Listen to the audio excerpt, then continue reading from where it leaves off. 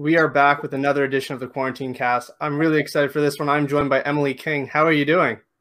I'm doing very well. How are you? Not too bad. I'm up in Canada, so we're still kind of like at a standstill. Sometimes we're locked down. Next thing you know, we're open. What's life like down there and where you are, and how's it been the past 2 years?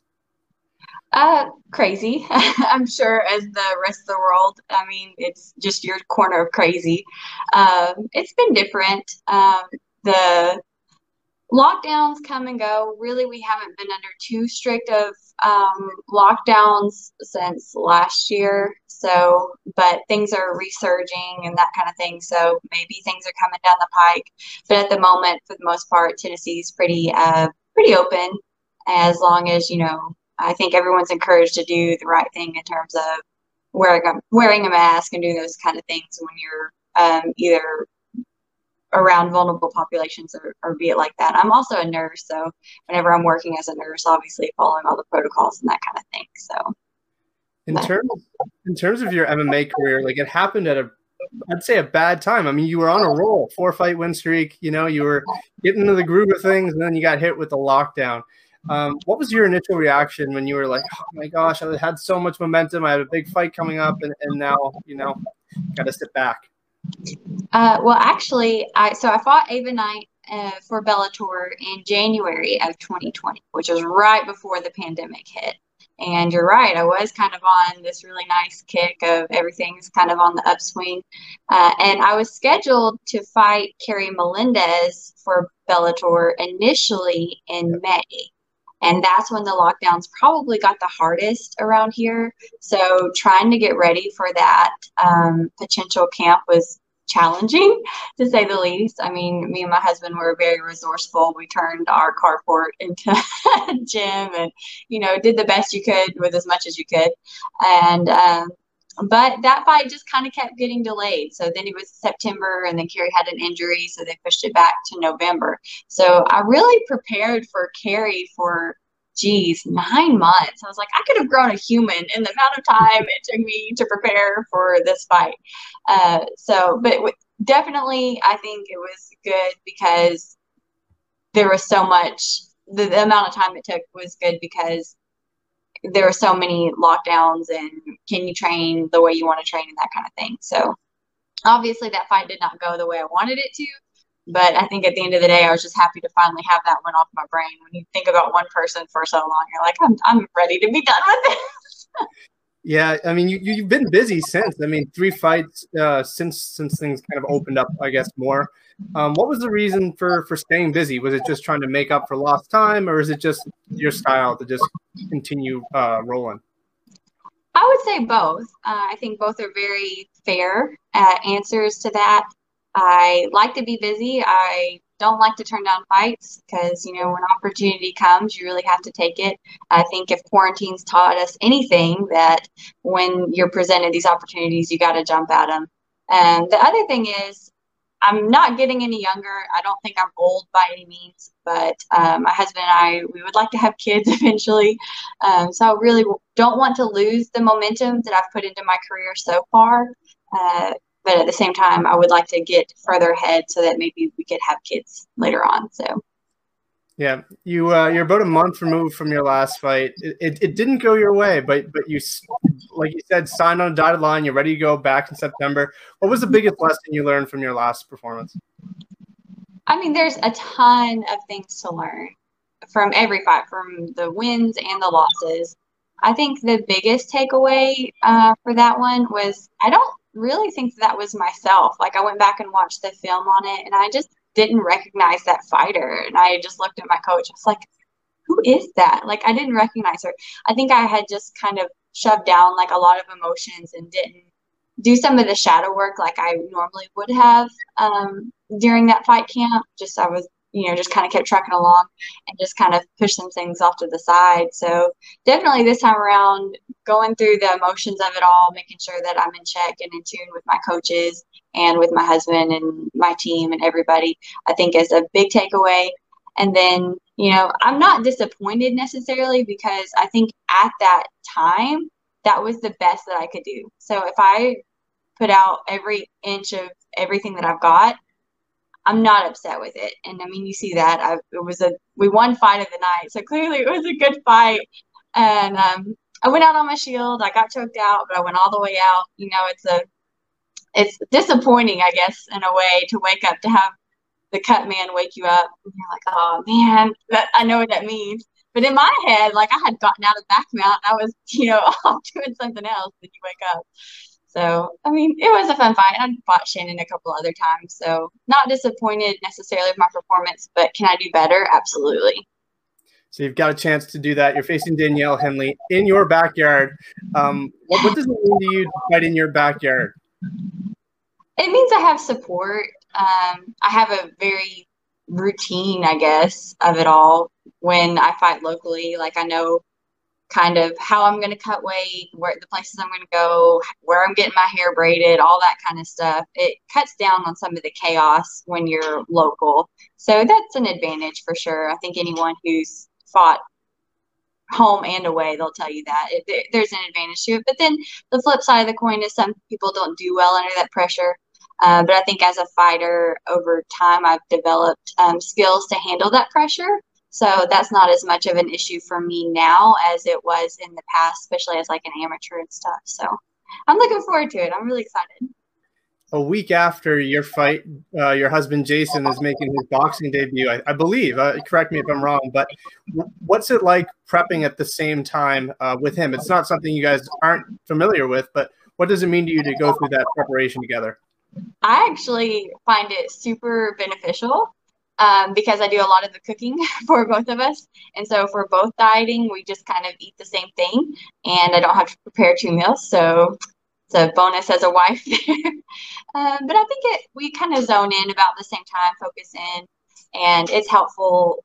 Jason, his knowledge is just mind-blowing to me sometimes. And I just thank God that he has blessed me with such a wonderful husband in many ways, but also that he's been a mentor to me in this sport for a long time.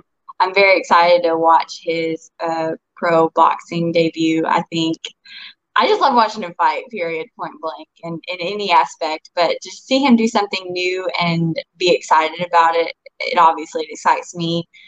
Energy is contagious. So when I'm in fight mode and he's in fight mode, the King household is very energetic. So I'm looking forward to that as well. Your gym family as well is very close. The Knoxville MMA, that community is very close. Dre Miley, who I'm really close with, Liv Parker, OSP, they're all like such a tight knit community. Why is that? I would have to say it's one, it comes from our head coach Eric Turner, and two, it's because we're deliberative about it. It's not by accident. Our culture is one that we have very high standards, and we expect everyone to uphold those standards, which is, as a female fighter, which is why we have so many females at our gym. We hold, I think the last time I looked at the statistic on it, over 90% of the entire Southeast region's female fighters. And that's because we are very accepting of females, but at the same time, we don't tolerate any kind of like cattiness or bullying of any degree for male or female. So that family type culture, like I said, it's not on accident, it's on purpose. It's something that we cultivate. And I think we're very proud of that. And I know that I love my team very much, and I would not be the person that I am, not just a fighter, but the person that I am without them. I think Eric said for a long time, better people make better fighters. And that's something that we try to live out every day. I like that. I actually really like that quote. I interviewed Liv Parker a long time ago, and she stumbled upon the sport by accident. She just happened to walk in. You were kind of the same way. You got kicked out of dance class, and here you are. Talk a little bit about that, and do you think getting kicked out of dance class was the best thing that could have happened to you? I think so. I also believe that everything is providential. Again, I don't think anything's by accident. I'm here because God, in his infinite wisdom, has ordained me to be here. So I think I answered a little Facebook or Instagram post today about why would you fight if it's so violent? It's because I'm called to it. Why else would I do this? That doesn't make logical sense, to get locked into a cage and fight another person. That doesn't make a lot of sense. But for whatever reason, I feel like this is what my calling, just as I feel nursing is a calling. It's a passion. It's something you have to have a lot of heart for. Same with fighting. And I wouldn't trade it for the world. I think it's, again, made me a better person. It's broadened my knowledge of a lot of things, not just technical, but also just being a better person, like I said. So it's very practical in that way. How did you get involved with MMA and interviewing fighters and that kind of thing? So I've been obsessed with it for years. When Rampage Jackson broke down that door on The Ultimate Fighter, I fell in love with the sport. And then when lockdown started, I was like, why don't I, reach out? And I messaged Andre Ewell, and it just kind of took off. And I've been interviewing people ever since. So I'm over like 215 interviews now, and it's actually awesome. And I love it. I'm obsessed. Who has been your favorite interview to date? This one. I feel like I have to say that every time. You don't have to say that. Wonder Boy. I think Wonder Boy was probably the one that I was just starstruck the whole time, freaked out when he came on. He knows my name now, which is kind of cool. I still fanboy every time I talk to him. But Wonder Boy was pretty cool. All right, cool. Very cool. I want to talk about a point in your career where I'd say if I was 0-3, I would quit. I'd be like, this is it. I'm done. I'm not doing this anymore. But you pushed through, and then you went on a 4-fight win streak. Talk about that decision to be like, you know what? This is for me. It doesn't matter if I'm on a 3-fight losing streak. You pushed through. Was there any point where you were like, I don't think this is for me? I can honestly say nope. I guess I was just too dumb to quit. I don't know. I think it's because I enjoy it. I don't necessarily like when you win, it's awesome, but it's not the end all be all. Like being a fighter to me is a large part of my life, but it's not the only part of my life. I am a wife. I'm a Christian. I'm a coach. I'm a nurse. I have dogs. I have all these other aspects of my life. So it's not the end all be all. And I don't think I define my worth based off of my wins and losses. A lot of times at the gym, we talk about process over outcome. Did I get better? Did I improve on something, anything, and then just try to build off of that momentum. And that's what caused that 4-fight win streak, was just the process over outcome and not being defined by those losses. Just the same as I'm not defined by my wins. I might have had a couple wins on bigger stages and those kind of things, but that doesn't mean anything. It just maybe gets you a little bit more money. As a professional, you do make more money at the end of the day. You do have to provide milk money, but it doesn't make me a better person. What makes me a better person is how I carry myself. How do I handle myself in the wins and losses? Am I gracious in victory and in defeat? So I think that's how I just kind of kept going through it all. I love that. September 3rd is around the corner. It's not too far now. For people who haven't seen you fight, what can they expect? It changes. I really think it changes. As of lately, if you've watched my last few fights, I think my striking, or actually, I take that back. I know that my striking has developed quite a bit.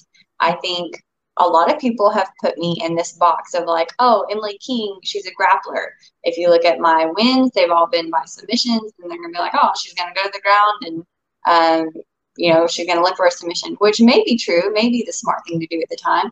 But also, my striking really has come a long way. So I'm becoming less and less defined by that grappler box and becoming more and more well-rounded as a mixed martial artist. And that's, again, why I love this sport. It's not just like boxing or jiu-jitsu or kickboxing even. It's so well-rounded. There's so many aspects of it that you can't stick with just one thing. And it's constantly evolving. And that's the challenge of constantly getting better that I thrive off of. I love it. So if you watch my last fight, you can expect to see a better version of Emily King than that one. And that, like I said, that last one, I'm not disappointed with that one, but I didn't quite recognize her. So hopefully, Lord willing, this one will be one that I recognize and the fans will recognize as well.